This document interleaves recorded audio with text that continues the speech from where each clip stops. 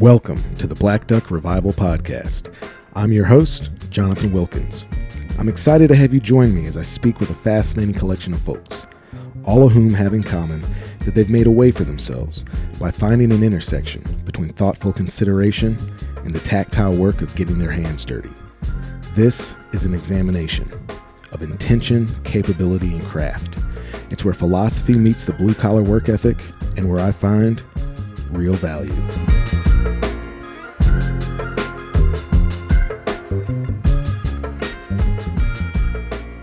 The other day I was perusing Instagram and I saw a post from Jonathan Bradshaw, who is a veterinarian specializing, I believe, in like sporting dog care, retrievers and whatnot here in Central Arkansas. I saw a post where he said that he was hunting or spending some time in the woods that day with Connor Gabbot, who is someone I was familiar with from some of his work with Sitka, a short film Sitka just put out about him, and some of his photography online. I knew he was a former chef that had started hunting as an adult and kind of, in some ways went down a similar path that I did as far as really immersing themselves in hunting and the hunt and the food connection and the storytelling to people and whatnot. And so I reached out to a buddy of mine at Sitka and got Connor's phone number, and we texted back and forth for a few days. And so as of recording this, this is Sunday, December 18th. Yeah, Sunday, December 18th. My kid was due on the 12th and is still not here yet. He's hanging out. And Marianne does not want me going very far from the house, understandably, because it's kind of a any moment now sort of deal. So I was actually able to arrange Connor the night before he had to fly back to Vancouver, Canada, or Vancouver, British Columbia, sorry. I was able to get him over here. He took a lift over here from his hotel. I just made a bunch of duck tamales, which were, they were good. That's a thing I'm going to really start delving into is these tamales, because it's such a fantastic way to use up like the bits and pieces of wild game. But he came over, we had a nice meal, ate some duck tamales, and then had a really rad conversation. And it was a cool hangout. Man, this dude's really interesting. He's living this really cool life. He's kind of traveling around, going to some of the most beautiful places on earth. And then we talk about it later in the podcast as well. But he's even fixing to move onto a sailboat. So lots of cool stuff to talk about. Wild game, photography, world travel, adventuring, all that stuff. In this conversation with Connor Gabbot.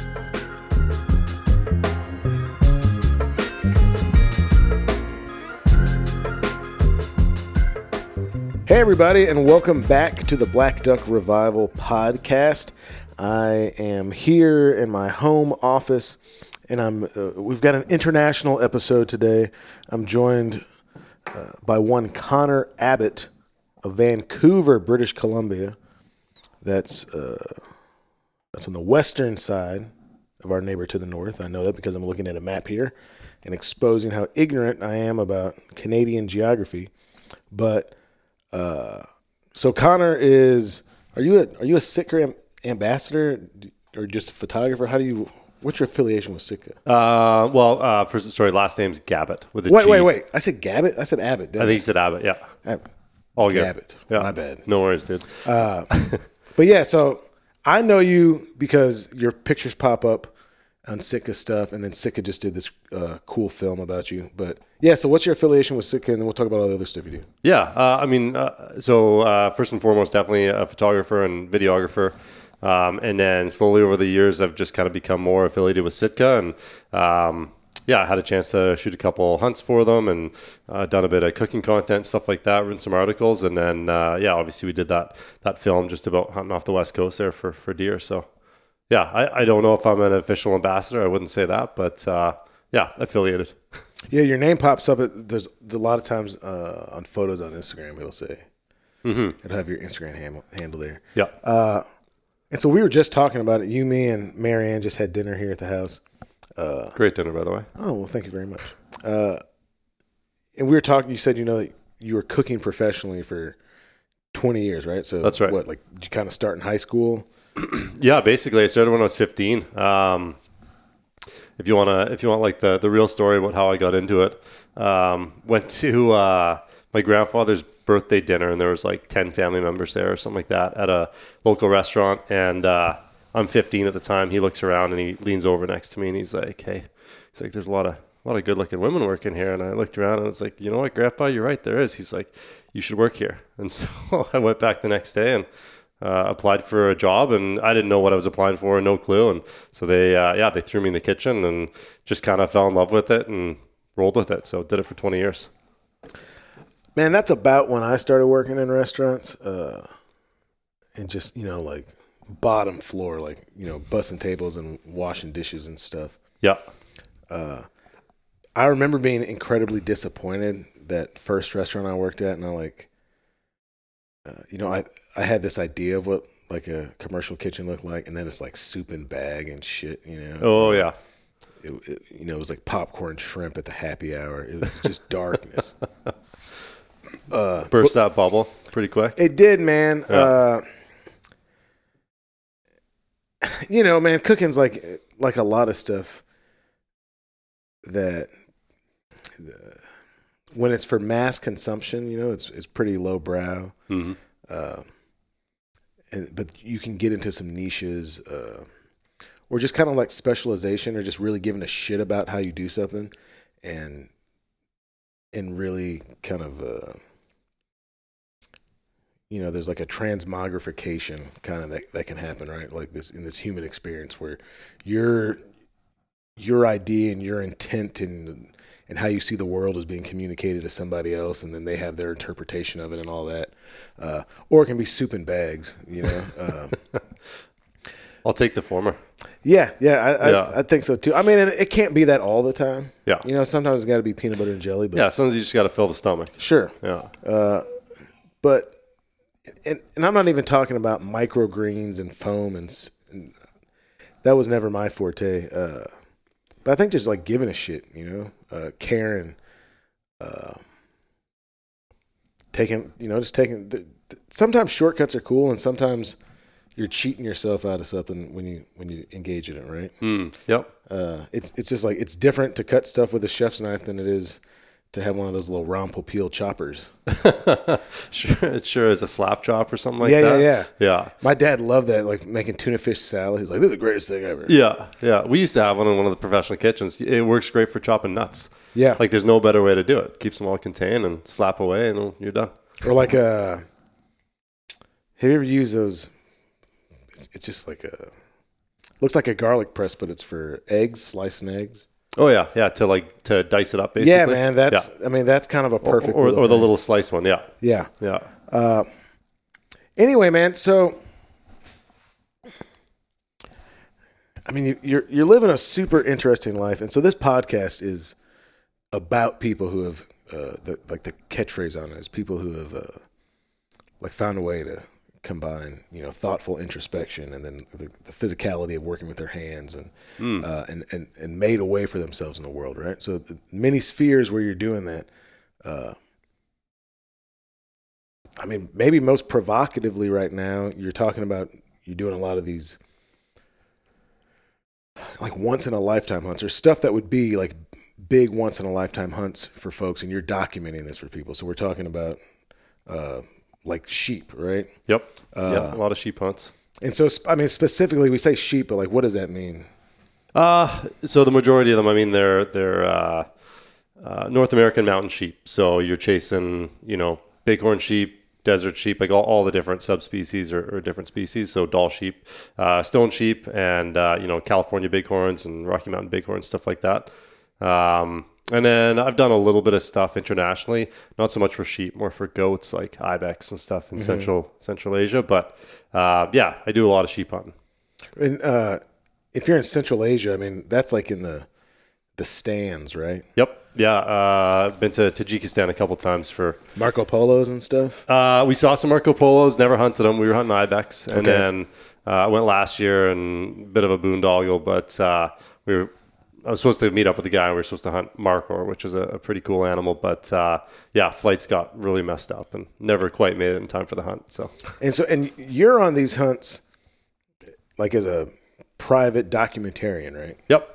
Yeah. So for most of them, I mean, these are guys who are just, crazy for sheep basically, and they're out there, or any kind of animal that they're chasing, but a lot of times it's sheep, and they're looking to basically capture the memories, right? A lot of times we're in places that are just, unbelievable, jaw-dropping, that not a lot of people get to see. Their family usually isn't there with them, and so they want to be able to take something back and share kind of what that experience is, what it means to them, the work that they put in to do it. Share that with people back home, friends, family, coworkers, that kind of thing. And you're doing that both with still photography and then videography? Correct, yeah. So I'll run a couple cameras, and I try to do it all. I'd say I do it all very averagely, because you're kind of swapping back and forth between mediums, but yeah, keeps you on your toes. What's your standard client look like for something like that? Is that someone are you doing like governor's tags and stuff like that? Or are these just, so everyone knows that these are high dollar hunts, right? Like these are limited access. A lot of places you could put in your entire life for a tag and not get a tag. So a lot of times the way to get access to that is, just through dollar bills, right? Correct. So, what do you feel like the motivation for a lot of folks to do that is? Because that's almost out of like my realm of understanding, right? Like it's so foreign to what I'm doing. Yeah. I would like to tag along, like to see it, Yeah. See if I die at 10,000 feet, just trying to climb up there. But like, I don't know, man. Can you kind of describe what one of those hunts is like and just like the feel of it and all that? Yeah. So to answer your question, yeah, I've done a governor's tag hunt before, and then, but most of my stuff, it's with guide outfitters in British Columbia, Northwest Territories, Yukon, stuff like that. Mm-hmm. Down in Mexico too a little bit, but essentially, any of these hunts, especially in Canada.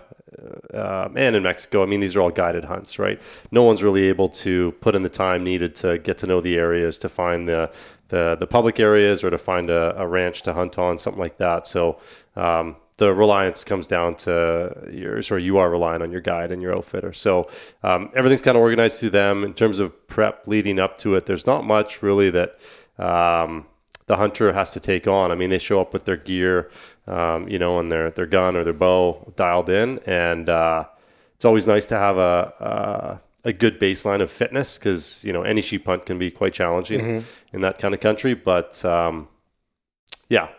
usually there's a way to get it done, no matter what kind of shape you're in. Yeah, which is good and handy. But and then basically you're showing up, and in BC specifically, you have to have a guide outfitter take you out there for certain species, basically all big game. Mm-hmm. So, you're flying to the airport, usually somewhere up north, kind of in a smaller remote airport, and guide outfitter picks you up out there, take you to the base camp.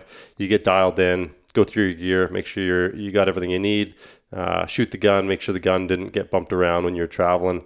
And then after that, usually you get flown out and dropped off out in country somewhere with a guide who's already out there, ready and waiting for you, kind of thing. Who's been like living out there, keeping an eye on these critters and figuring out where they are, and that one might be old enough or whatever. Yep. It depends outfit to outfit how much time they have to pre-scout the areas.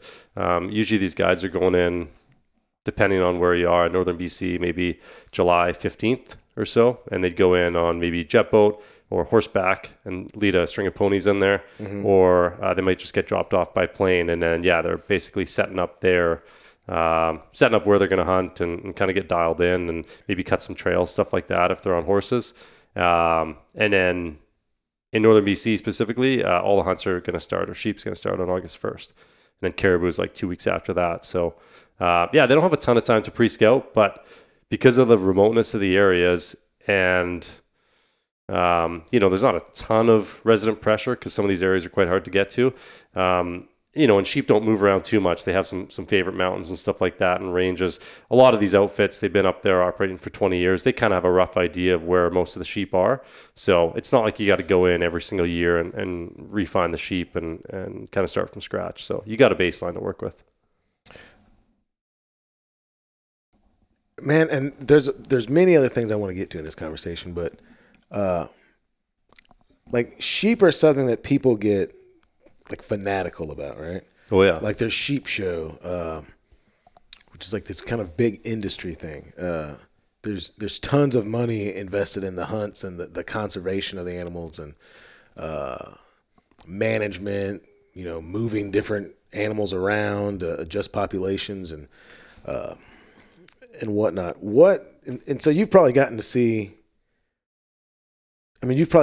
like way more sheep than like, the average sheep hunter, right? Like, do you feel like you're kind of approaching, like you've seen a ton, right? Like guides see a ton, but like a person might see for 3 days or a week or however long that might be the only time they're out there. Yeah. What do you think is so captivating about them? Like, what is it? The remoteness of the land? Is it the actual animal? Is it the stature of the whole thing? What do you think is so alluring? Yeah, I think there's probably a couple things. I think definitely appearance-wise, they are quite a striking animal, right? To see a full-grown, mature, 12-year-old ram stand on the top of the mountain, like it's quite the sight. And I think because of where they live, they are associated with generally like quite wild places, especially in Canada, where access can be a little bit harder than I think some places down in the States. I think, it's not super common to see these animals for the everyday person. So there's something, for me anyways, there's something that I correlate between wild sheep and wild places. And so I know that if I'm sheep hunting and I see sheep, I'm in some badass place. And so I think that draws in a lot of people. And then, again, I think it's just that it's that visual appearance of the animal. Like they're so striking, right? Those big twisty horns. And when you see that, just a massive 40-inch ram that kind of curls out at the end and flares out, they look badass. So I think that's kind of what draws people in. And then there's also just the physical challenge and the mental challenge, I guess, that comes with hunting sheep. I mean, they live in these big mountains, wild places. It's not easy to get to. And you got to climb. Like you almost always have to climb. There's a couple places where, you can find them down the rivers and stuff like that, down in Washington and Oregon. But up in northern BC, I mean, they're at the top of the mountain usually. So I think there's a huge aspect where it's, it's an extremely demanding hunt physically and mentally. And I think people are drawn to that. What sort of elevations are you dealing with? In BC, it's not that bad. I mean, you can find them down lower in certain parts for different species, but for the stone sheep up north, you'd be, anywhere from maybe 5,000 to 8,000 feet, something like that. Okay. Yeah. It's not that high elevation. Like, we're not usually suffering from any sort of issues with elevation. It's more just the physical challenge of just, huffing yourself up the mountain, right? Putting that boot leather to work and getting up the mountain. Yeah, man. Last January when I did this late season elk hunt with Jay Beyer, that was my deal. Like I got my ass kicked, right? Like the elevation didn't help, but it was also like deep snow. Sorry, you were like post holing the whole time. Oh yeah, right. Like it'll suck it out of you. 8,000 feet. Like I've spent my entire life at sea level. Yeah, I lived in St. Louis. I've lived here, man, within a couple 100 feet of sea level. Yeah, I was. The first time we went out there, I went up this little tiny. It felt like a mountain to me, man. And then 3 days later, I looked. I was like, "Oh my god!" And I was like, "I don't know if I can do it, man. Dude, this is killing me." How much better did you feel after 3 days, though? Yeah, by the third day, I was. I mean, like I would still get tired, like if we climbed up real high, of course. But yeah, like my head wasn't spinning. I didn't feel like nauseous all the time, right? Yeah. It's amazing how much, like, between the first day and the third day, that's kind of when I would say most guys, you just start to feel better. just even from a physical exertion standpoint, right? If you're not used to hiking mountains all day, it takes a couple days to get into it. Muscles kind of loosen up a bit, and then you start to feel a lot better. Yeah.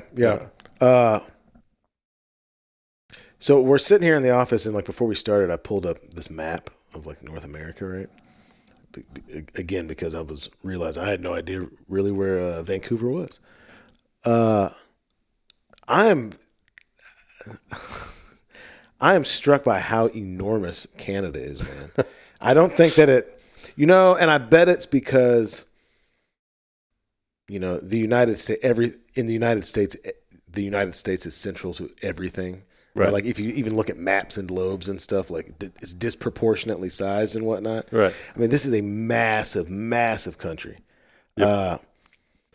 How does that work in Canada? So I'm looking at it, right? You've got the Northwest Territories. You've got Nunavut, which is, that's like that's way up north. That's like indigenous folks up there, right? It can be a lot. Yeah, for sure. And yeah, it's definitely way up north. And then you got British Columbia, Alberta, Saskatchewan, which is like you hear a lot about Saskatchewan with waterfowling, Manitoba, Ontario, Quebec, and Newfoundland and Labrador. How does this, like as a Canadian, how does that, do you feel like people identify as an Albertan before Canadian, or a Canadian, like everyone's kind of in it together, and then you've got these area distinctions? I think we all kind of identify as Canadians, first and foremost, but because of the size of the country and like the geographical spread of it, there is definitely cultural distinctions between every province, right? Like an Albertan and someone from BC, like, yeah, definitely probably different people a little bit. And then, yeah, same thing goes for any other province. And, the further east you go, the more different it is from BC. So I think the one thing about Canada, though, that is always interesting to me is like you can sometimes see these satellite images that are generated that basically look at that exact map that you're looking at there, which encompasses, United States and Canada basically all in one frame. And they'll do like these night shots, and they're looking at basically where all the lights are. Mm-hmm. And the lights would just be a good indication of like population distribution. Sure. And I can't remember the stat off the top of my head, but it's something crazy like 90% of the population of Canada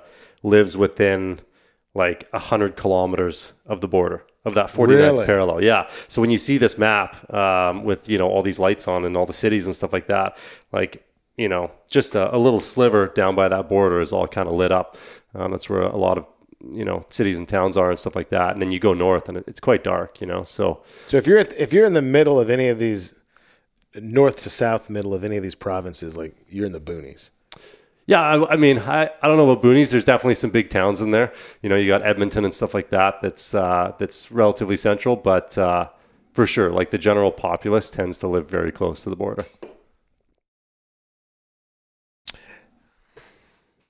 Lot of wild country out there. Yeah, man, dude. I'm just looking at it. I was like, dude, the possibilities, man.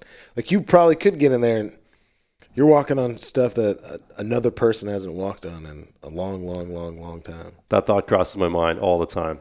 Yeah, especially when you're up north in sheep or goat country. I mean, you're crawling along a ridge line that just feels like no one's been there in forever. So yeah, it's a cool feeling. What's the availability of like relics from First Peoples? Like, are you guys finding projectile points and stuff when you're out there?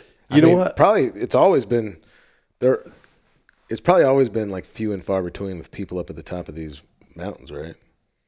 I mean, I would imagine so. I don't think a lot of First Nations. So that's a term that we use in Canada for Indigenous people. Mm-hmm. And yeah, I don't think there's a lot of traditional First Nations communities that were based like up on the top of mountains that I know of. Anyways, I could be wrong on that, but they do have a history of hunting the same species that we hunt now. So they were up there hunting mountain goats and sheep and stuff like that.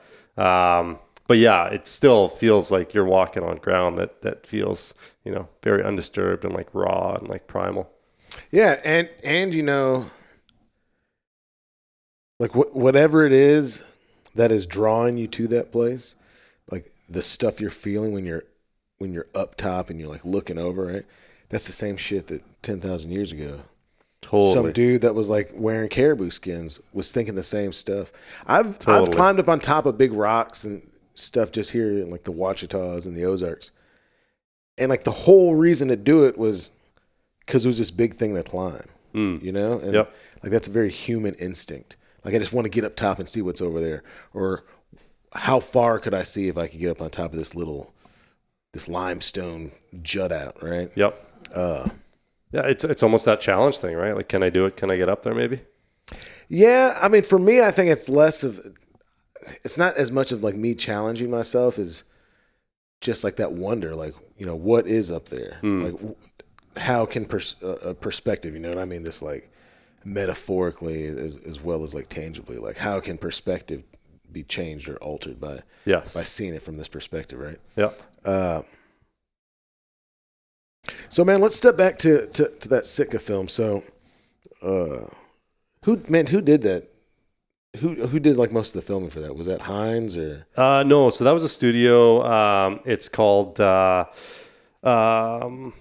Marion Films, and so they're based out of California. Great group of guys. And so they came up and they spent what do we spend, like 5 days out there or something like that.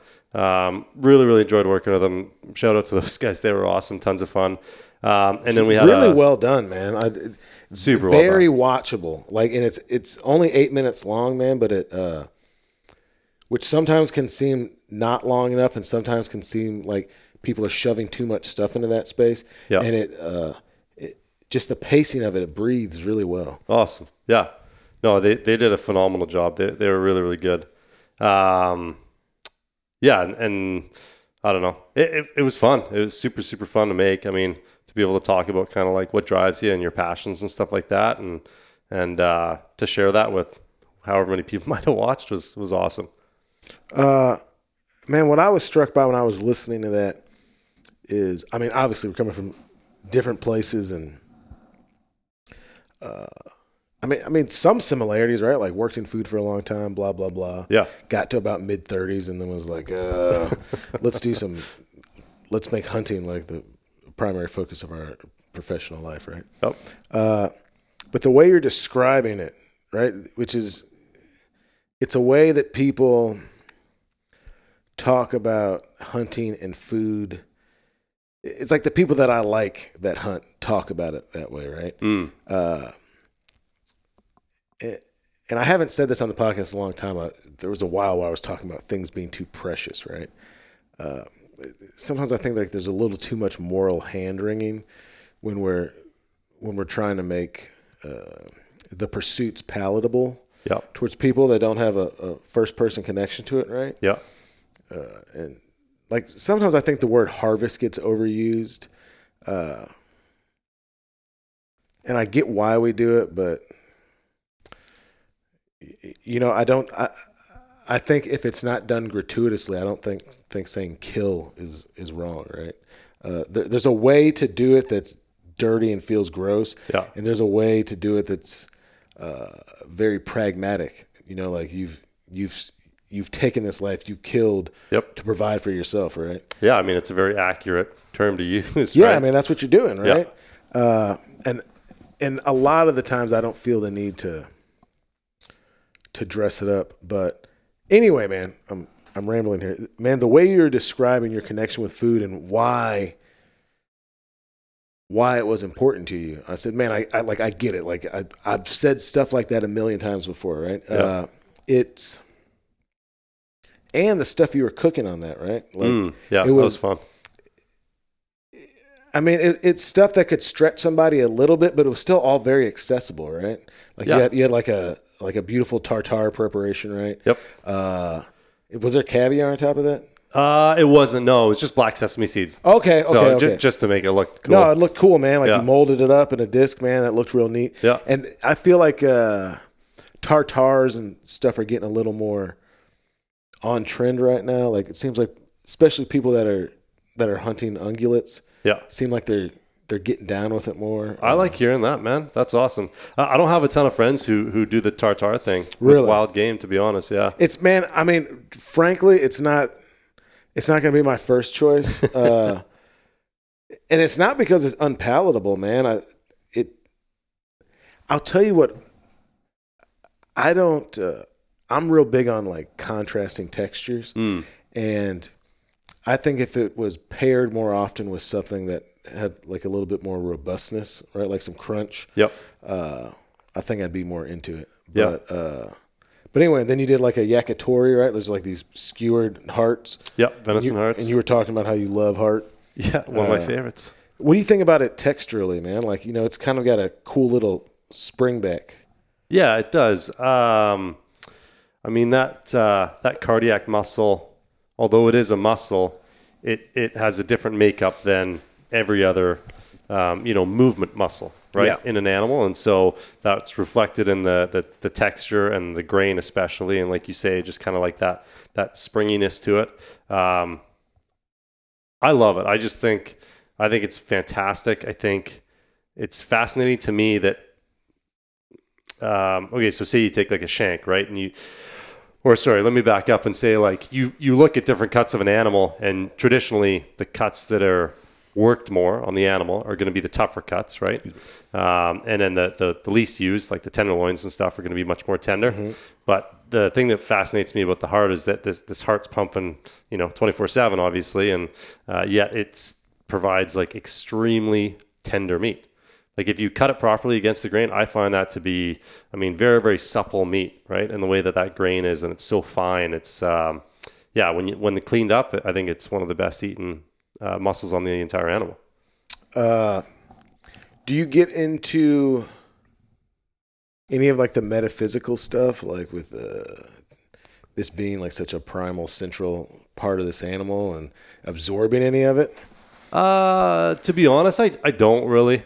When I take an animal, it's still an animal until I basically get the hide off, and then for me, like something in my brain switches. It changes, it changes. Yeah, and it's like I'm just back in the restaurant with a whole lamb basically on the table, right? Mm-hmm. Yeah, to me, it looks exactly the same. So right away, as soon as that hide comes off, it switches for me, and it turns into, what cuts am I going to pull off? And you pull something off, you're like, oh, that's awesome. Like I haven't had this cut in a while. I'm going to make like so and so, and you kind of like mentally make note of that, and as you're processing. So yeah, for me, no, I never. Can't say I got into like the metaphysical. I'm also not a super deep thinker either. So for me, it's just kind of meat. Man, maybe, but you've got to, right? Like if you're putting all this effort into photography, right? And videography, right? And the editing and the interpretation, your interpretation of it, or what's that other term you could, interpolation, mm-hmm. right? Like that's probably fair to say is being referenced when you're probably even more so when you're cooking, right? You got to be thinking about stuff, right? Or else it wouldn't be any good, right? You've got to be. There's got to be some examination, some self-examination of it on some level, or else it doesn't translate it in the realm of storytelling the way that seems important to you. Yeah. Yeah, that's very fair. Yeah, I'd agree with that. There's like a depth to hunting, right? Like in terms of something like to me, it feels more like real than most things I do in my life. Especially like the backcountry hunts. Like there's something about it. So I guess on that level, yeah, but just not when it comes to like the meat itself. I guess. Yeah. No, that makes sense, man. Yeah. I like keeping the hearts. To some degree, I like keeping it to expose other people to it, right? Totally. Like it's a neat thing to.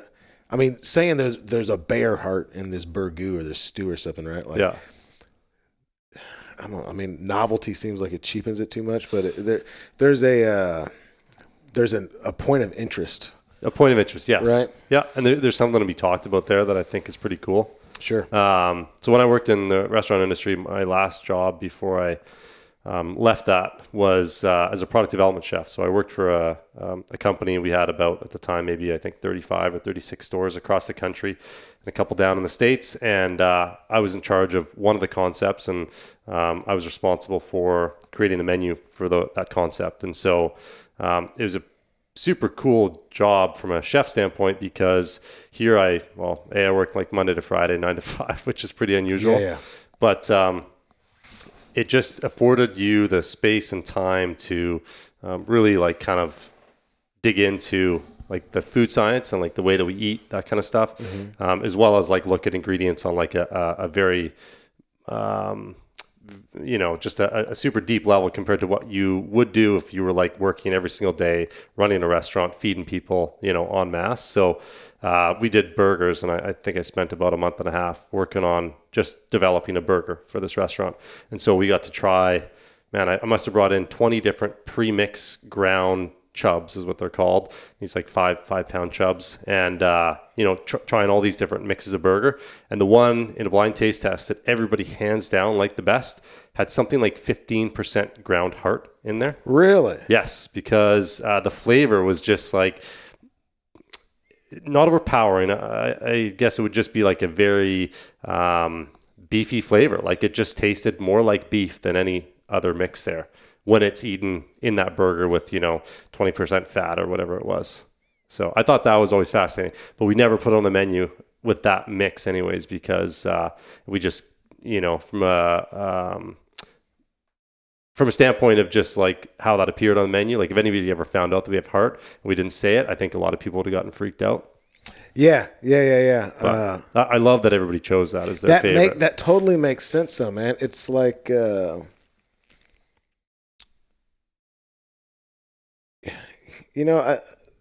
like the American palate is so based around corn in so many ways, right? Like the critters eat corn, right? Or soybean, right?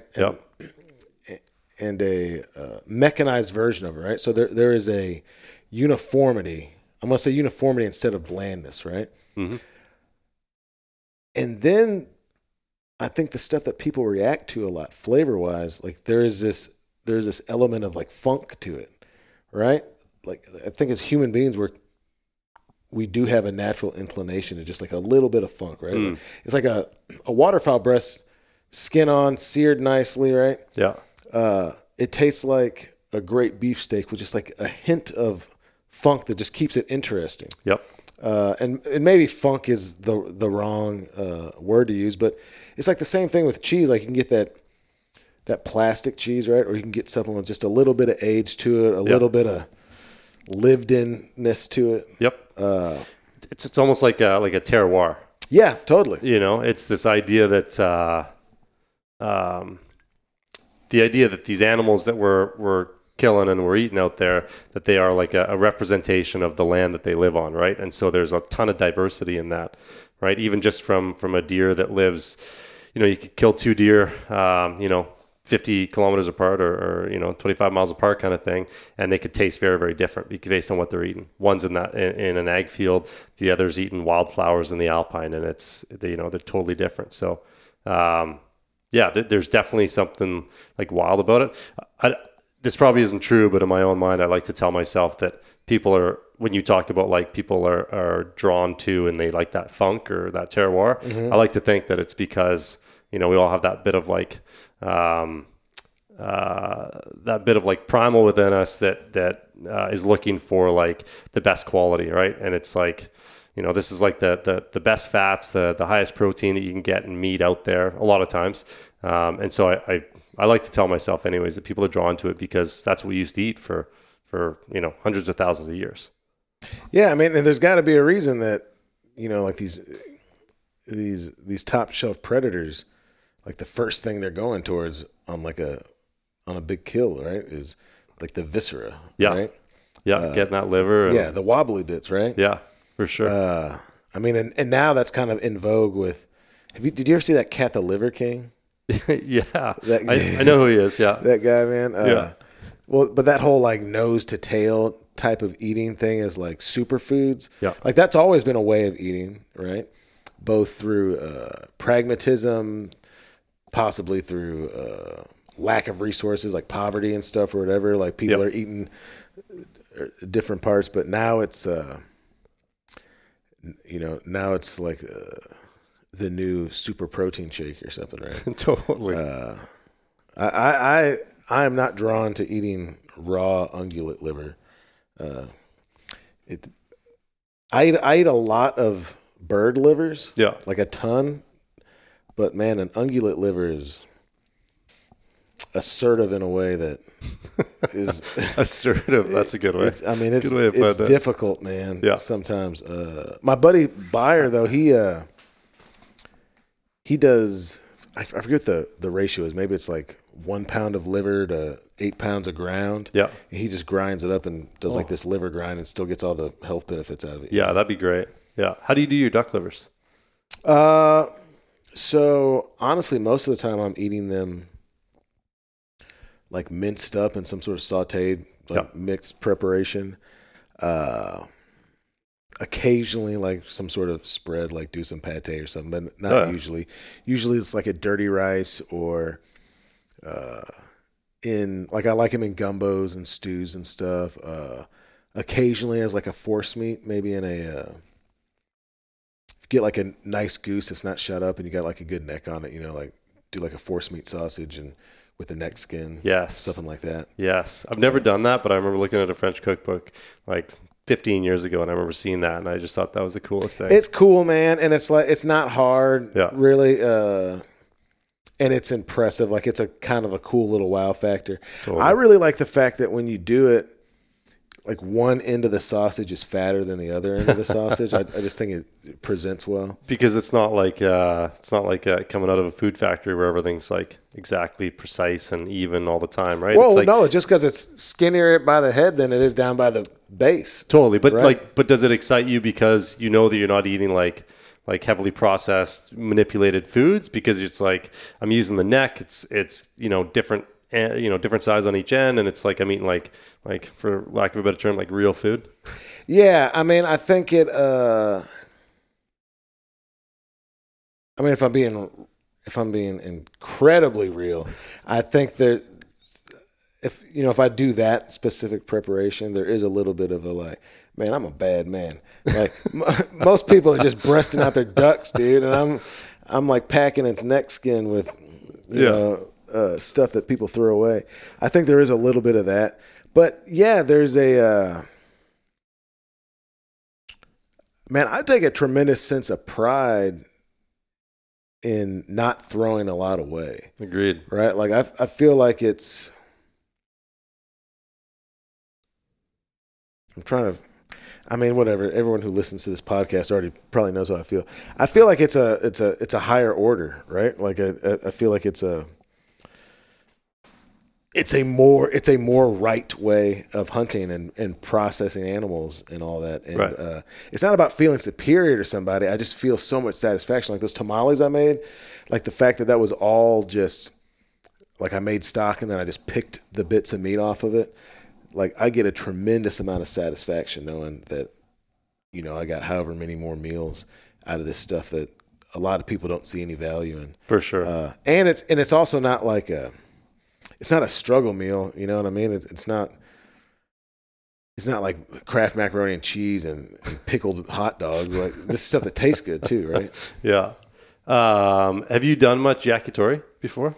No, not really. I mean, like I've grilled up a lot of duck hearts like over a fire, but and just eating them like little meat marshmallows. But totally, nothing so standardized that I could call it yakitori. Gotcha. So one of the reasons that I cooked that heart yakitori in that film was because I just bought this yakitori book. I'll have to find the name of it, but it's. I mean, I find Japanese culture fascinating, just with the degree of thought and skill and the depth to which they chase a craft, right? And so here we're talking about simply like grilling chicken, which is traditionally what yakitori would be, but yet you flip through this book and I can't remember, it's something like there's 27 different cuts of chicken for 27 different types of yakitori, and each one has like, usually they're using like some similar sauces, but there's like different seasonings for each single one. So you might get a kick out of it just because you're dealing with so many ducks. And, there's recipes for, wings. There's recipes for just like the Pope's nose. Like having like 5 Pope's noses on a little skewer and grilling them up. And they do intestine stuff, right? Like they'll skewer the intestines. Yeah. I think they do gizzards and livers and hearts and it's pretty cool. Man, I have wondered about. I mean, because I've cooked duck tongues before. I've gone down and I've never. I think even with that yakitori stuff, I think I've seen stuff where they're using a. Have you ever processed like a chicken and it had underdeveloped eggs still inside of it? No, never. Yeah, that's wild, dude. But I think I've seen like yakitori where they're using those. Wow. Right. They get down. That's next level. Yeah. Yeah. And you want to talk about something with a little bit of funk to it. You ever eaten chitlins? I have, yeah. Really? Yeah. Yeah, man. What'd you think about it? Not for you? They were funky. Yeah, I don't like them, dude. There's not many foods that like I can't do, to be honest. But there's lots of foods that I like don't go back for more. But it's like it's not that I'm like put off by the food. It's just like wasn't my flavor, you know? Yeah, no, I'm put off by chitlins, man. And that's like a thing I grew up with. Yeah. And it is. And I'm not exactly sure why, because I spend so much of my time like with like inside, like my hands inside of animals, dude. But I think just I've got a childhood trauma informed predisposition to not liking them chitlins, man. My mom used to make my dad loved them, right? Yeah. My dad's this like old black dude. His parents are from Arkansas and Mississippi, and he just like he grew up eating chitlins and yellow mustard, right? Yeah. And he loved that stuff. And my mom wouldn't let him cook them in the house because, I mean, again, assertive, odiferousness. So I just got this image of my dad outside in the snow when I was a kid. It's like snowing outside. My dad's all bundled up, and he's underneath my treehouse, using the treehouse like to keep the snow off of him. He's got like a Weber grill out there with a little fire and this little tiny like single serving pot. Yeah, just making like one order. Yeah, and then he like goes down in the basement and eats them with yellow mustard. That's some food love right there, dude. Yeah, he was about it, man. That's some dedication. He was about them chitlins, dude. And man, chitlins are a deal. Like, man, you've got to clean them exceptionally well, man. Yeah. But it's just gnarly, dude. Like, you see your aunt like scraping the polyps off of them and stuff. Like, yep. That doesn't say Thanksgiving to me, but I had a pretty cool food experience a couple of years back when I was in Tajikistan. I was with a couple of guys, and they'd both just shot ibex at the same time, and we were with 2 guides at the time, and we were basically, I think we were exactly 14,000 feet. So we killed these 2 ibex, and we start processing and stuff like that. And a couple of the kind of assistant guides or helpers came up with a couple of yaks to help us pack these ibex off the mountain. And so as we're going, we shot them first thing in the morning, so we had all day to kind of process. And it was a very cold but nice day. And one of the guides pulls out, guts one of the animals. They save a bunch of stuff, and he takes all the intestines, and he basically just hands it to one of these young kids who's like, 16, 17. And the kid turns around. His fitness is phenomenal. He runs all the way down this hill to this river, and you see him just emptying out and just cleaning out, flips it inside out, cleans out the entire intestine, and then literally just runs right back up the hill at 14,000 feet. It was impressive to watch. And then they made basically kind of like a form of sausage right there on the hill, and we ate it within 3-4 hours of killing these ibex. Yeah. So they're sitting there. I got a couple cool pictures, and they're just basically cutting, like almost ripping chunks of meat off. They got the knife in their hand, and they would take another chunk of meat in their other hand, and they would basically put their thumb and just pull that knife back to their thumb and just rip off these like irregular shaped pieces of meat. Yeah, like an old lady cutting a potato or something. You got it, yeah. And then they did the same thing with some back fat, and then they took that and they used the largest part of the intestine, diameter-wise, and they basically seasoned it up a little bit with some spices. I don't really know what they were. It was just more like a seasoning packet. And then they stuffed it in there. They tied them up. And so they had a couple, kielbasa style, maybe 12-inch long curled stuffed sausages, but with like diced meat. And then they had a little stove up there. They had a little pot. They boiled them. And they had some sort of like instant packet of like... beef broth or something like that, bouillon, that they put in there. And they laid out laid out a little tablecloth basically on the mountain there, and they pulled these sausages out. We didn't eat any of the actual like casing, but they just kind of cut it up into chunks, and we would just like all pull out the chunks of meat and fat, and you know, have a little salt, sprinkle it on there, and you'd eat that with like 5-day-old stale bread, and wash it down with a cup of this this, you know, kind of simmering liquid. It's fantastic. Like one of the cooler in-field cooking experiences I think I've had. That sounds really awesome, actually, man. Yeah. I mean, obviously you gotta understand, for people who don't know, like there's a process through which an animal would go into rigor mortis, and then, you know, it comes out. So usually it would take a day, maybe a day and a half before that kind of stuff wears off. But here they just did it right in the moment. So it wasn't the most tender meat, but man, it was freaking cool. Like really cool, especially sitting up there in those mountains, looking out at the, you know, 20,000 foot peaks, and you're eating this ibex that you just killed a couple hours before. That's a wild preparation too. So they're boiling it. They're not eating that casing was just a vessel. Yep. To cook it in. I'm sure it's infusing some sort of funk in there. Yeah, right? For sure. Some good assertive flavor. Yeah, assertive. And then is the fat like kind of rendering down in there a little bit, or is it kind of a? It was rendering down, yeah, and it would permeate out through that intestine, and so like on that, you know, we each got maybe 3 ounces of that super salty, very like beefy broth, and it had just a little bit of animal fat on the top, right, a little bit of oil. It was delicious. And so you're just kind of like sipping that like a little bit of a soup shooter, yeah, and then exactly, then eating the meat, huh? Yeah, that's neat, man. It was great. Have you ever tried to recreate anything like it? I do definitely love to cook in the field.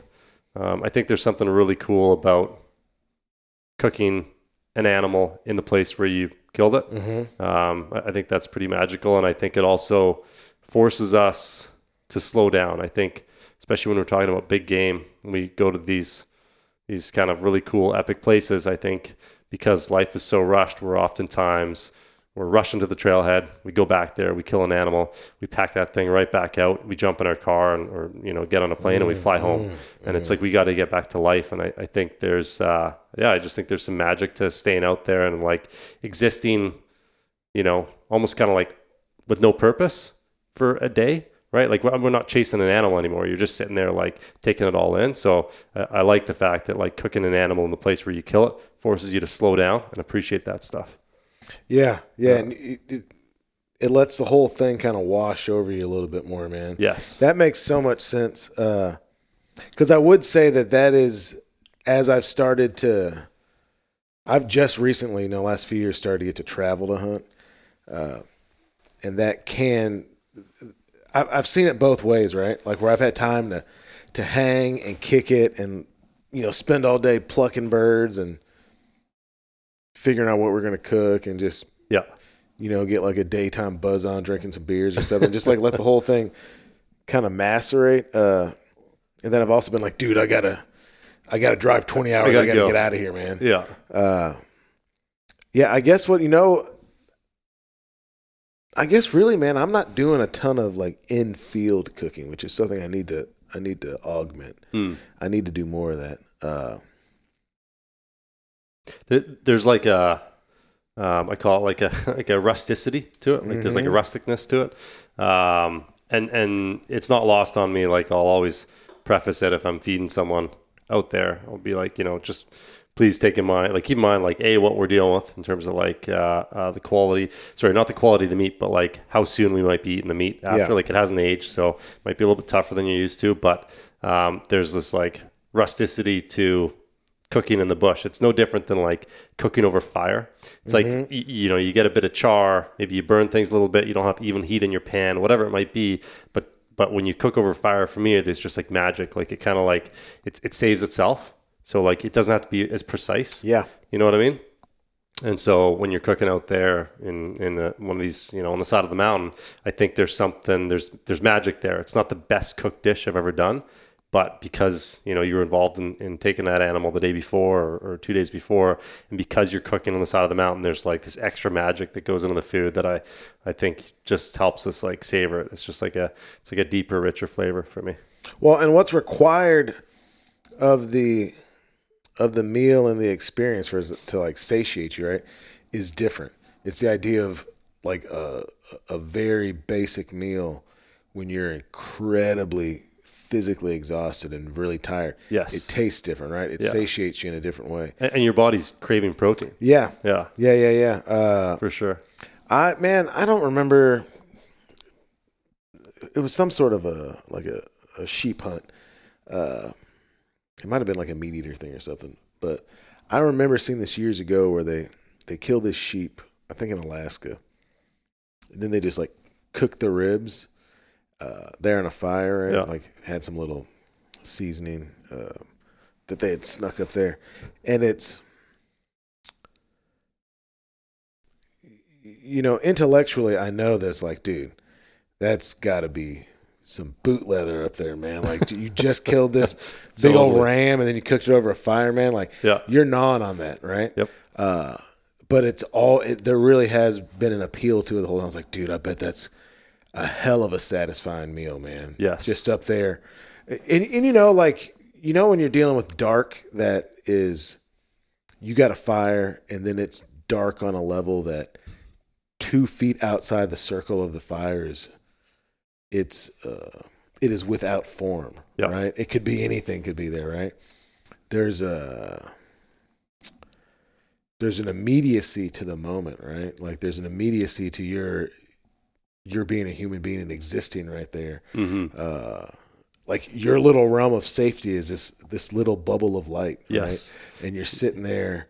And I mean, even with like cool gear and Gore-Tex and whatever, man, like you're filming stuff, like there is a connection to like all the people that came before that have done this shit, right? Like totally. You got a little bit of an idea like what Daniel Boone felt like, or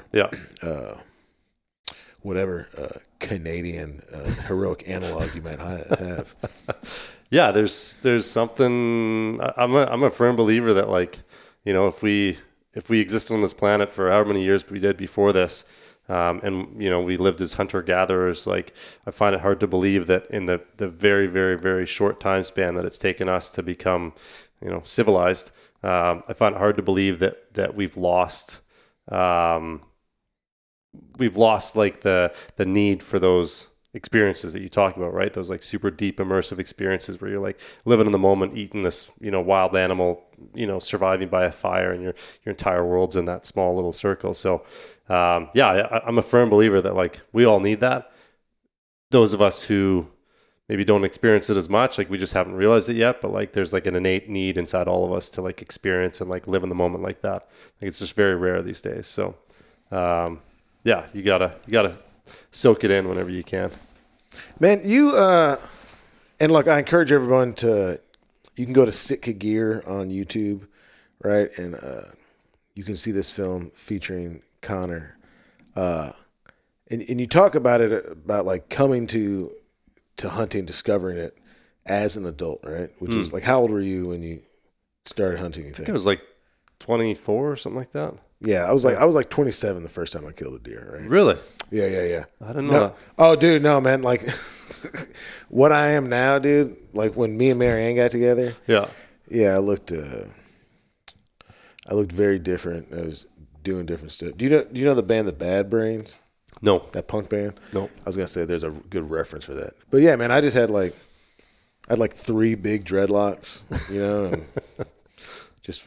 I was still like driving around in a van. I just had a guitar instead of a shotgun, like I do now. Yeah.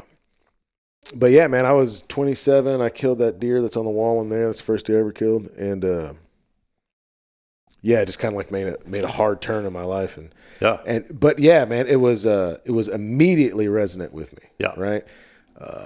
On levels I didn't even understand, like all the waxing poetic and stuff I do in these little written diatribes or whatever, like that wasn't all fully fleshed out. I was just like, man, this feels right. Yeah.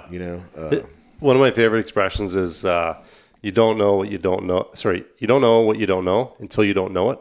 Yeah. So it's like, it's very easy for someone who doesn't hunt to listen to you and I, or to watch a Meat Eater episode and be like, that's cool, but like, I don't need to go eat an animal on the side of the mountain. But it's like, you just don't know that you need that in your life, right? And so I find it interesting, like how many people like you and I get into hunting later in life, and like you say, you take that sharp right turn, and it's like we just dive like into the deep end on it. I find that fascinating to me, that it's got such a pull to people that do, dip their foot in the water kind of thing. Man, you know what it and I always like try and be careful like how far I push these analogies, but I do very much feel that it's like if your only contact with sexuality, right, was like perusing the internet and whatever depravity involves from that, and then you like had a partner and like fully realized what it could be. Yeah, it's like the same thing. Yeah, like, I mean, maybe the other thing when you didn't know felt like it was doing it for you, man. But then it's like, yes, you touched someone's actual butt. It was 10,000 times better, man. A little bit different than touching the mouse. Yeah. Totally. But I mean, but those are both primal, like human experiences, right? Yes. Yeah. And I think of like other things and passions, pastimes in people's lives, and it's like, what's the dropout rate on someone who picks up a guitar and it's like, I want to learn how to play guitar. Mm-hmm. How many people like never, put it down the rest of their lives? Whereas I feel like hunting, to a certain degree, like people that get into it, they're kind of into it for life to a varying degree. And there's a hook there that's to me is super interesting. Man, in that film, there's some really cool images of you on a sailboat. And then you were telling me earlier today that like you're fixing to ditch the city life and you're going to like move onto a sailboat full time. I need more adventure in my life. Well, man, and that's a cool, I mean, we're talking about kind of all these like big, heady, like these human ideas, right? And like being on a boat, right? And the potential for being on a boat is one of them, right? And you're talking about like all these islands you can sail around to. Like there's just this. You should zoom in here. Actually. Yeah. Let's do it, man. So zoom into Vancouver. Go right in there. That's an island called Vancouver Island off the coast there. So keep going in. Zoom right in here. Okay. We're going to continue to zoom here. So we're down here by Vancouver, Surrey, Richmond, Parksville. Yep.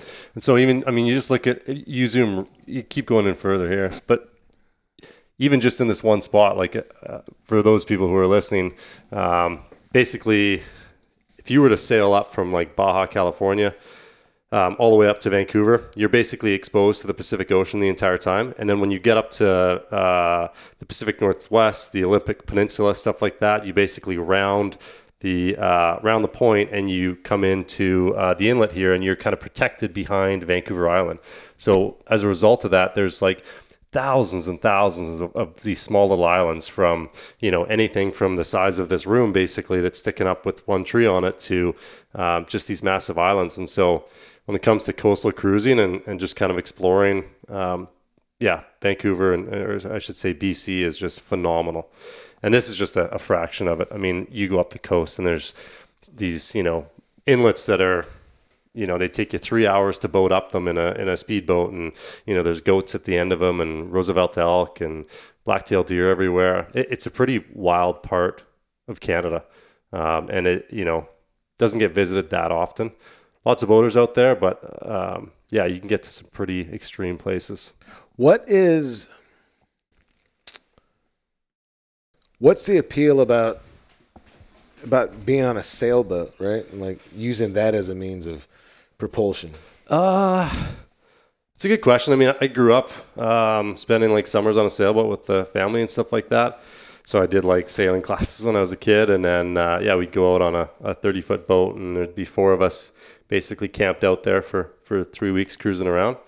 And so I think probably just how I was raised, I just like the lifestyle. It speaks to me, I guess. And I think there's something that forces you to like slow down when you're sailing, and you are more at the whim of nature, I guess.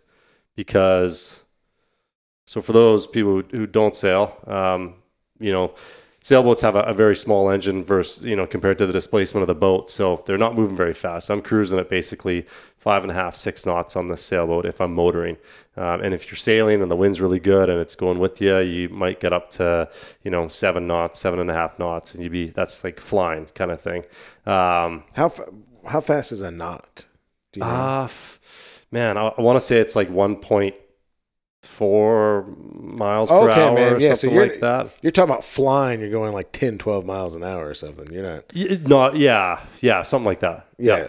Yeah, we're not going fast at all. But what I love about it, and especially in that part of the country or that part of the ocean, is that you're just at the whim of like tides too. So there's, I don't have the ability to just like overcome nature and say, hey, I want to go from here to there, and I'm going to do it like in this amount of time, and I could just go like, if you're out there in the winter and there's a bit of a storm, or there's a certain wind going a certain way, it's going against you. You can't sail directly into that. You got tides that are fighting against you or going with you. You have passes that you have to go through at a certain slack tide. So I like the fact that I'm not able to manipulate the environment out there. I have to kind of work with it, whether that's wind or tide. So, yeah. Is that this is just like a procedural question, but so how does something like, if you're living on a boat like that, yeah. I guess you don't have to have a port, right? Like you don't have to have a standard port. So, I mean, are you like really as free as that sounds? Like, man, you don't know anybody anything. You don't have to pay anybody anything. You're just out there, stop and get a bag of flour and catch a fish. And how does that work? I wish it's not quite that romantic. I mean, I'm still gonna be working next year, so I still need to be able to take the boat and leave it somewhere and go fly and do a bunch of hunts and document them and stuff like that. So. Yeah, not quite that free. I'm going to keep a slip at a marina that's close to the family cabin there, and I'll use that kind of as a base when I have to go fly somewhere. And then, but yeah, I'm going to try and incorporate my work into the sailboat as much as I can, and lots of opportunity to hunt off the coast there. So, is the plan to stay up there? I mean, do you have like aspirations to sail the globe, or sail the ocean blue? Yeah. I'd love to. Yeah. Unfortunately, the boat that I'm going to be using, it's not quite set up for that. It's not that big of a boat. It's 35 feet, but it doesn't displace very much. There's not very much like room inside the boat. But it's got everything I need. So it's more of a coastal cruiser. So the plan is, I'll work around the coast, around Vancouver Island and stuff like that. And then I'd like to go up to Haida Gwaii for the summer, which is off your screen up to the left there. It's this group of islands. Keep going, yeah. So go further. Okay, yeah, wow, man, that's far up there. Yeah, so that's Haida Gwaii, and it's an archipelago. I think there's like 150 islands or something like that. And it sits anywhere, it's probably like 60 miles offshore, off the mainland. So it kind of sits out in the middle of the Pacific there a bit. And it's just a wild place. I have a really hard time describing it. I always tell people it's just like there's a bit of magic there. It almost looks like the Alpines, a cross between New Zealand and Hawaii. And it's just teeming with food. I mean, there's some of the best salmon fishing in BC can be found up there. You got tons of bottom fish. You got crab. You got prawns, berries everywhere. There's mushrooms. You got, sea urchin and sea cucumbers and you name it. I mean, it's just teeming with food. So it's a pretty cool place to hang out. So that's the plan, to go up there for the summer for a little bit. Dude, that's really cool. Yeah. That's it's like a much more romantic van. It's very similar to your van, yeah. I mean, you're just kind of self-sufficient, and you can kind of go wherever the wind takes you, I guess.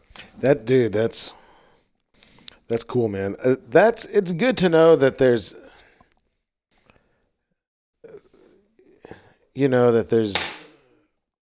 there's opportunity for that kind of lifestyle still, right? Like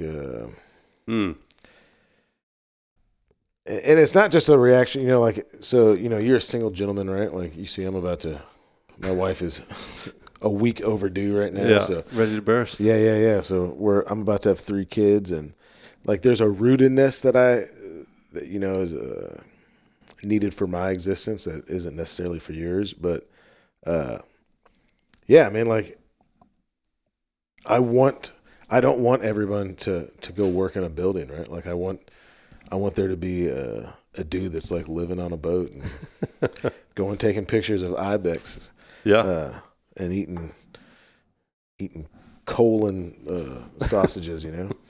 I mean, I'm trying to think. That's probably like, if it's the biggest part, was that like the bung? Yeah, it'd be the bung. Yeah. You got it. I think the last podcast, actually, we talked about bungs. No way. Yeah, well, the last podcast, I recorded in a butcher shop. Okay. Yeah, where I was like, hey, man, have you got beef bungs in here, man? I'm trying to make like a mortadella kind of deal.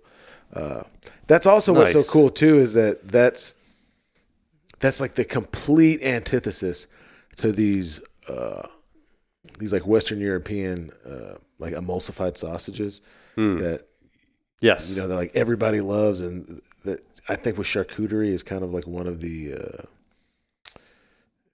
it's one of the ways you measure yourself against other people who do it, right? Like, can you make these like more difficult, like hot doggy, mortadella, bologna type? Yeah, that stuff's harder to make than like a bratwurst, right? Yes. But just have the complete antithesis of it, and just be like big chunks of stuff. Yeah.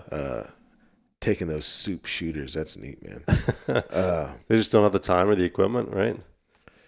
Yeah, and the experience doesn't necessitate it. Like, yes, that would be weird. Yeah, you're giving it what it needs, doing it, you know, more. How'd you call it, like rustically, or yeah, yeah. That's a good way of putting it. What? So we didn't even talk about why you were in Arkansas, because I just saw on someone else's Instagram feed that you were going to be like timber hunting for like the last few days. So we should probably talk about, like, just for a minute or two, like why you're from all the way up there where your boat's going to be, up Vancouver, and you came to this well-known locale of I mean, you've been down by like Wabaseka and stuff, Arkansas. Did you see Wabaseka? No, didn't. Yeah, it was close to by where you were, but okay. Yeah, you were hunting like Bayou Mita and yep.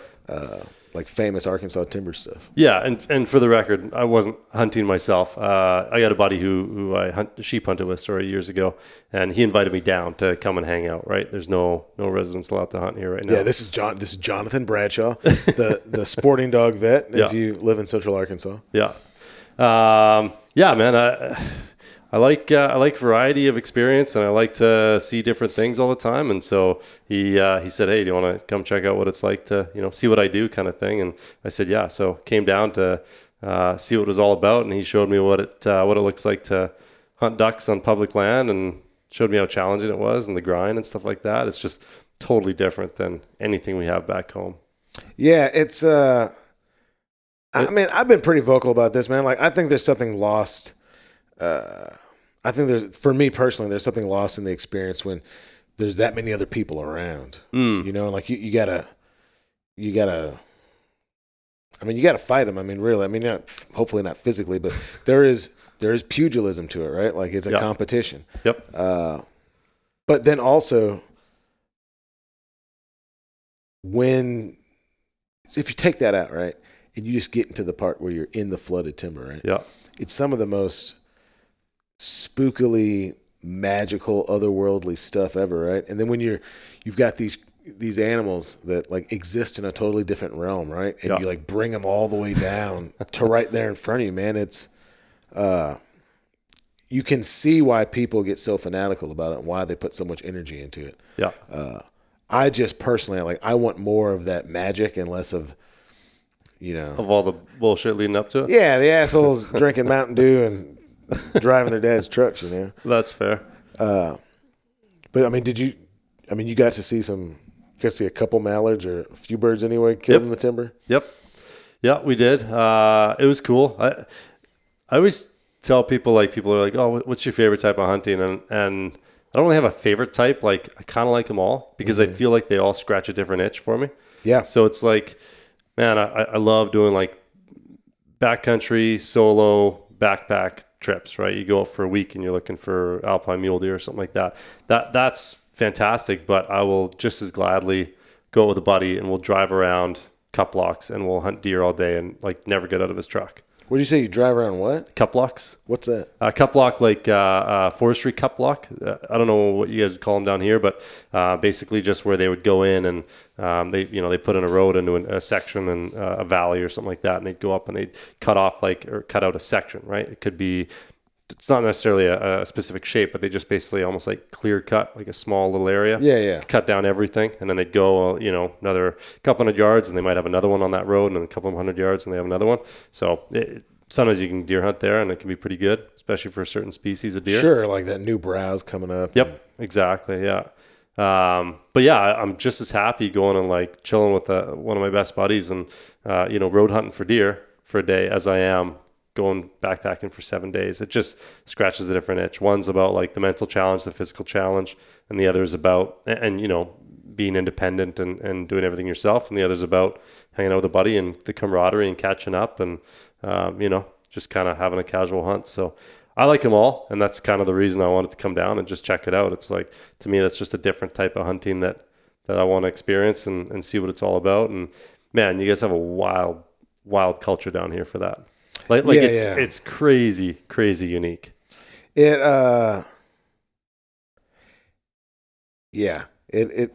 and occasionally it gets out of hand, but it is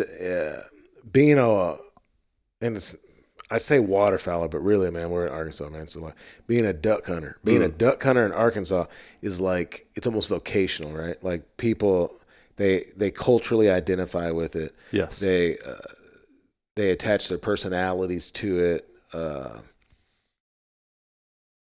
It's something that like goes from generation to generation, and there's like people deeply identify as like an Arkansas duck hunter, right?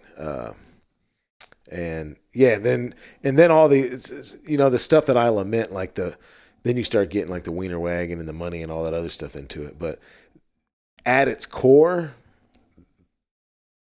there's something really special and magical that I think draws people to it. And it is, man, when that stuff goes right, when you get on and to me, like, I like a smaller timber hole, right? Like a smaller timber hole, man, and those birds have to really commit to get down in there, man. And then you get 10 of them or 20 of them or every once in a while 50 of them or something. Yeah. Man, I mean, it'll keep you going. It'll keep you going for years. Yeah. It's something special. Special because it doesn't happen all the time is kind of my understanding. That's the impression I got when I was down here. Well, it's gotten harder, right? I would say, but I think special because I really think that it is an intersecting of different worlds and different planes. Like your true flooded timber, right? You're dealing with something that is terrestrial for most of the year. And then you have a handful of months where you could actually ride a boat through this stuff. Like I've got places where I'll deer hunt, and then like there's a hole that there's usually like a ladder stand in the hole when I'm duck hunting it because some dude's deer hunting it. Yeah. And then the water gets up and then it changes. It's something else, right? Like there's an ephemeral nature to it. You've got these birds that came from, way up north of where you're at to all the way down here, relatively quickly. Like they can move like 1,000 miles in 24 hours, right? Yeah. And like come down here and it's crazy to think that some animal that was way up on something almost like a tundra in another country is then down in this little 20-yard wide hole in the woods. And that's what it really is. It's a hole, right? Yeah. I think that's why it's special. I think now, like there's a lot of pressure, there's competition, whatever, hunting's not as good as it used to be. I mean, maybe that's the case. I don't know. But I just think because it's this combination of like so many weird things, it's almost like an inverse. I think at its best, it's like the inverse of what you're experiencing up on top of this mountain, right? Because it's almost like the upside down version of it, right? Right. And there's something cool and special to that as well. Yes. It's interesting when you talk about it being like two totally different worlds, right? When it's like terrestrial versus like when it's, in that flooded stage. Because when you say that, I think about like, there's almost no other hunt that sees that much of a swing in terms of like the place that you're hunting, right? It's pretty interesting.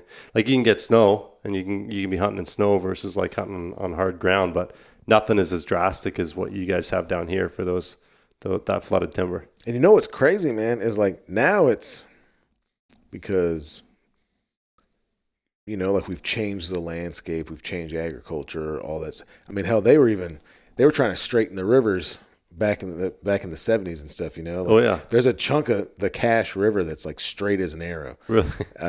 Yeah, and it got shut down because like these good old boys just kept burning down all their excavators and stuff at night because they didn't want them to do it. Well, why were they trying to straighten it? It was the Army Corps engineers, just, you know, because it made more sense, like dredge it out, straighten it, control it. And it's like, dude, this needs to be as much of what it was as it can be. Yeah. But like 80% of, you know, 300 years ago, like 80% of this state went underwater every winter. That's wild. Yeah. So now you've got these pockets, but it used to be most of the place was like that. That's really wild. Yeah, dude, it is. And it's kind of a weird thing where it kind of goes to show you that, you know, everywhere in this huge, weird, crazy, beautiful planet, man, there's all these weird eccentricities and like strange little things you would never know about, right? Yeah. But like the people that are there with it, it's so central to their being. Yep. Right. So man, what's on the to-do list like moving forward, right? Like you're already living this pretty phenomenal life where you're like up on mountain peaks and you're in countries that most people in Arkansas don't even know exist. And, you know, seeing this like kind of the peak of charismatic megafauna many times a year. But it sounds like you want to travel like to even more far-flung places and really keep the adventure part of it going. Yeah. I'm not quite satisfied yet. I've got a small short list of like things that I still want to do that would be like bigger ticket, you know, kind of like life ambitions or adventures. But really, I want experiences, man. I want to see as much of the world as I can, and I want to like do as many cool things as I can. And I love cultures, but at the same time, I really like just wild places. So I think that's where like the hunting thing works well for me, because you definitely get to go to those wild places. And so the more of that I can do, the better. And I'm pretty open. Like when it comes to hunting, I'll basically, I'll kind of try any hunt once, I would say.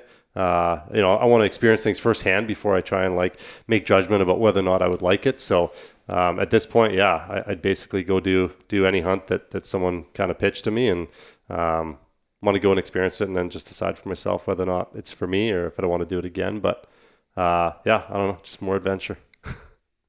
And so like right now you're working, you said that, you know, people can see your work, like you're doing stuff with Leupold. That's an optics company. You do stuff with Sitka. Mm-hmm. You're doing like these independent kind of documentarian style projects. Yep. Where else could people like see your work, or where could they kind of keep abreast of you and what you're up to? Yeah. I mean, I'm on Instagram. It's Connor Gabbot Photo. I don't use it a ton. I should. It's something I'm meaning to do. So my plan is, once I get on the boat here in a couple of weeks, to ramp that up and just share more of like what I'm doing out there. A lot of it should hopefully relate around food and hunting and stuff like that. But just kind of cool things I see when I'm out there. So I'll be sharing more for sure. Are you? I mean, do you have like aspirations of doing a cookbook or like more long form kind of written content, anything like that? I do a bit of written stuff. I've written a couple articles for Sitka. I've done collaborated with a couple of people on a cookbook for Wilderness Athlete, and then I did a bunch of I think the last 3 years I did a series for Leupold where I just dove in and we made all sorts of different wild game recipes. And so you can find recipes and videos and stuff like that. It's all on the Leupold website there.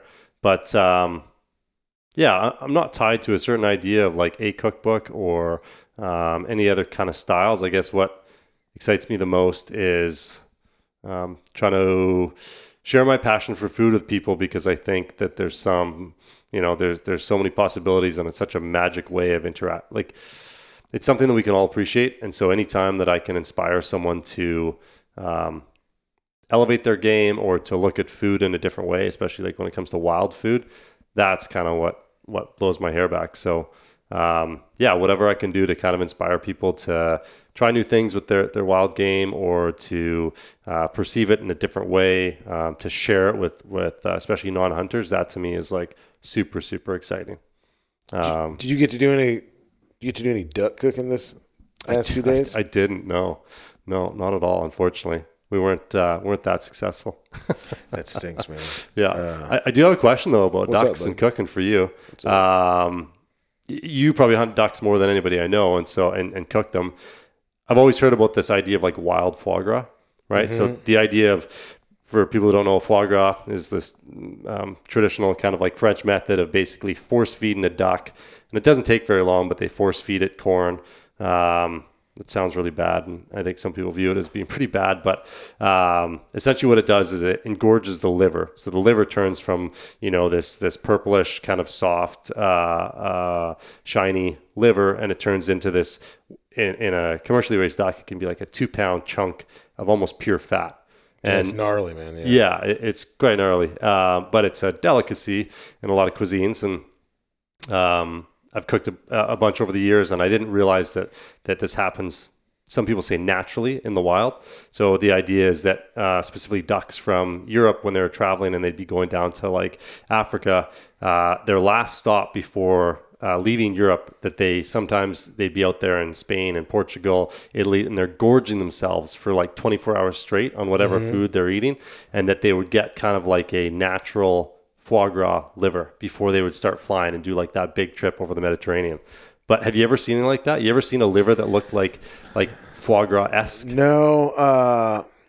So a couple things on that. So I don't really see very many like real fat birds down here. And I think it's because I'm at the bottom of a flyway. Gotcha. That doesn't quite explain it to me though, because I mean, there's like early season, you got birds that have been sitting around for 3-4 weeks, like just eating, right?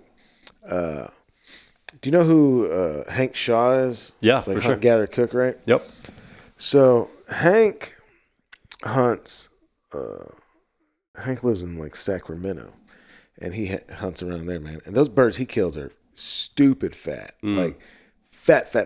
Like this dude can like render over a gallon of just duck fat a year off of the birds he's killing, right? Wow. And he has said that, occasionally he will find birds like that. Now, it is never going to be on the scale of like a moulard, right? Yes. Maple, what is that? Like Maple Leaf Farms, I think, sells all those ducks. It'll never be like that. But he says that he has, on occasion, gotten a hold of a duck that is not just like... it's not the usual liver. Yeah, man. Like there's something else to it. But yeah, man, I don't ever really get that. Like for me, man, if I get a bird that, like when I pluck it, like the skin looks kind of yellow because there's enough fat under it, and like then down by its ass when you're cleaning it, man, it'll have some fat in there. Like that's pretty good. But man, I've heard, these snow geese, folks kind of on that return flight, that conservation hunt, people kind of start chasing them down here in Arkansas, right? So they're like chasing them here, following up to Missouri, Kansas, and then, there's dudes that'll hunt them all the way till May. They say they chase them to the boreal forest line right up there in Canada, right? Yeah.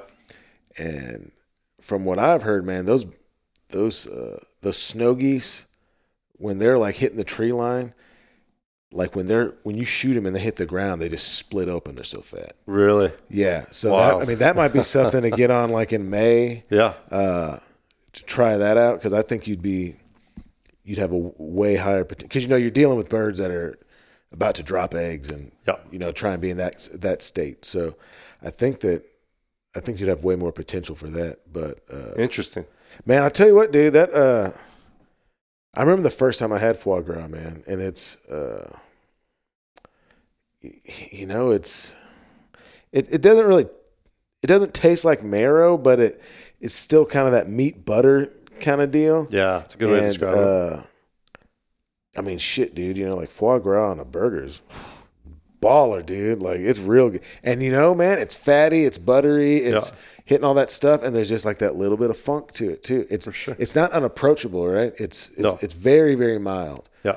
Much more bird livers are much more mild than like even a pig liver, right? And then I don't know, man. Maybe like the more stomachs a critter gets, like the more assertive their liver gets. But yeah, I don't. You know, are you familiar with this like bird flu thing that's happening right now? Yeah, but bad year for it. Yeah. I don't know that like eating filtering organs is. I don't know if it's like more problematic this year or not. I don't know, man. I'm still eating them, I guess. But they're like, I'm also like, I'm not eating rare livers either. Like they're getting pretty thoroughly cooked. Yeah. That's a long answer, but yeah, I never get anything like that. Yeah. Gotcha. That's interesting about the snow geese though. Yeah, man. I'd love to,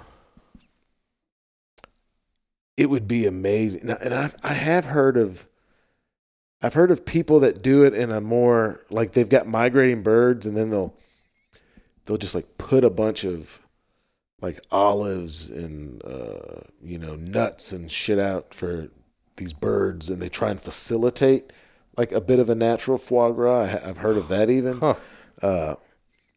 But no, that's down like I said, down here, man, I'm never really dealing with just stupid fat, like half-inch fat birds. Yeah. I feel like you'd have to get it. Because also, too, I don't think their liver could get like that in a 24-hour period. I mean, when they're breeding birds for it, yeah.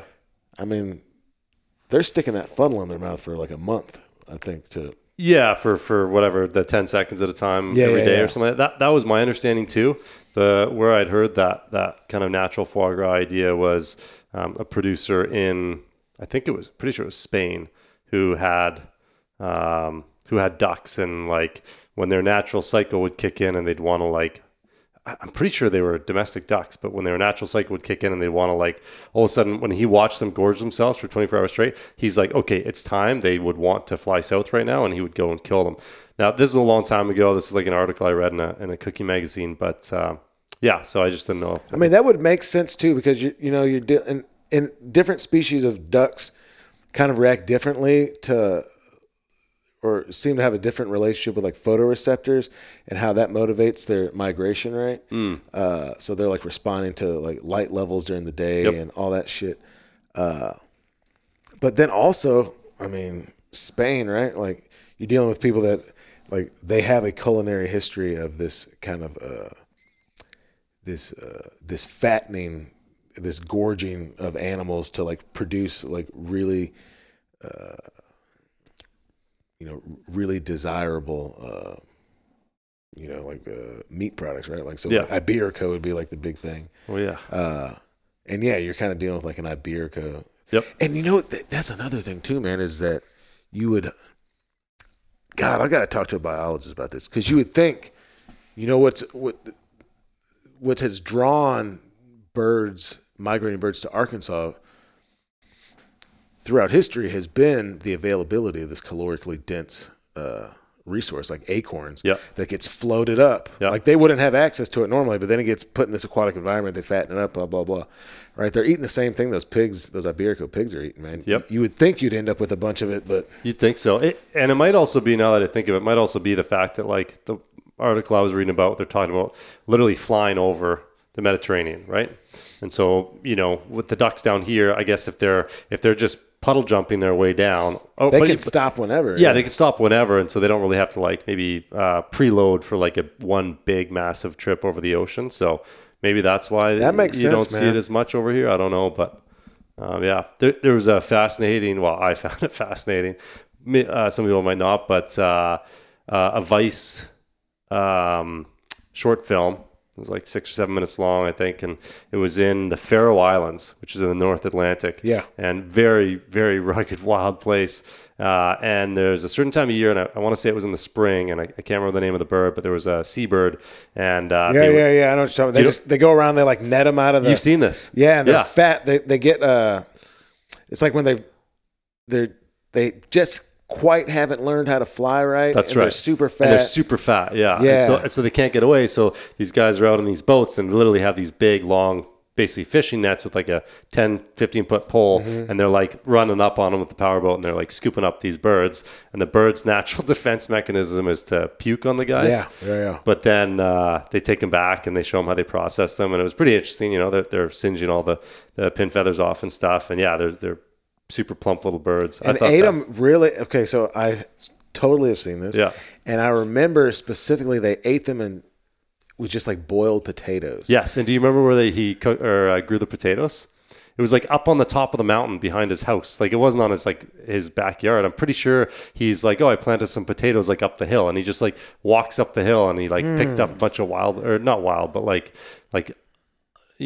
potatoes he planted and basically just left up at the top of the hill. Man, I don't remember that part. I'm gonna have to go back and watch this thing. And dude, those birds. This is funny because I thought about this then. They looked so sumptuous, right? They were little fat buggers, right? But then I was thinking that there's got to be like a real kind of minerality to them, right? Because I mean, these were like fish eating birds, right? I'm pretty sure. So, or like those cats. You ever seen those cats when they catch those puffins? You've seen like in Greenland, they'll be like on the side of these bluffs. Yes, on the cliffs and stuff. Yeah, and they'll have like those same kind of long deals. That's right. And I bet it's a similar thing. I bet that's got to be a assertive tasting bird, man. I would imagine. Like eating a penguin, I bet is. Have you ever eaten a seal or a whale or anything? Can't say I have. No.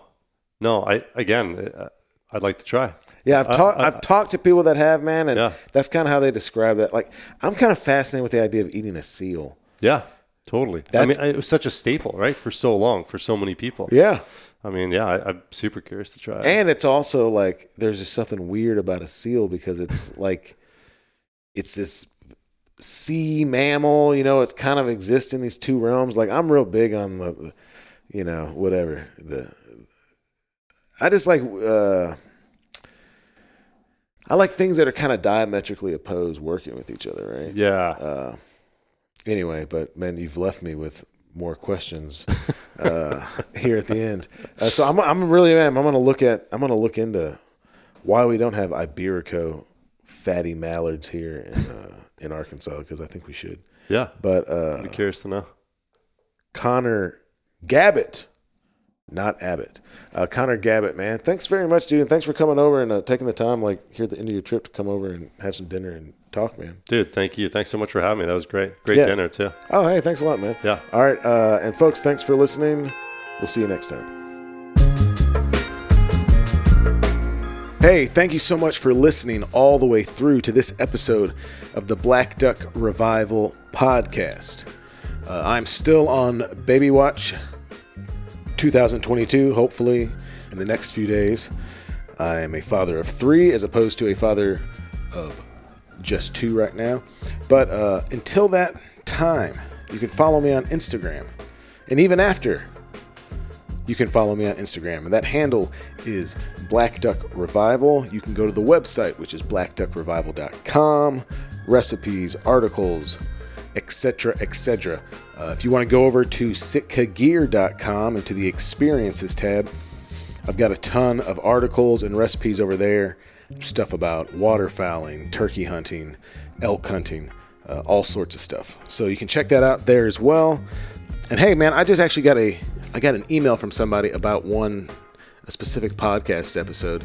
And dude, I so appreciate that, that folks are taking the time to reach out and connect about specific episodes or guests that they liked. So please keep that up. I'll be responding in a timely manner here in the next day or so. But everybody, so appreciate the support. If you have not left a positive review over on Apple or Spotify, please take a minute to do so. Little written soliloquy works wonders for the algorithm. But just let folks know about the podcast. Tell a friend, tell an acquaintance, tell an enemy, and we will see you next time.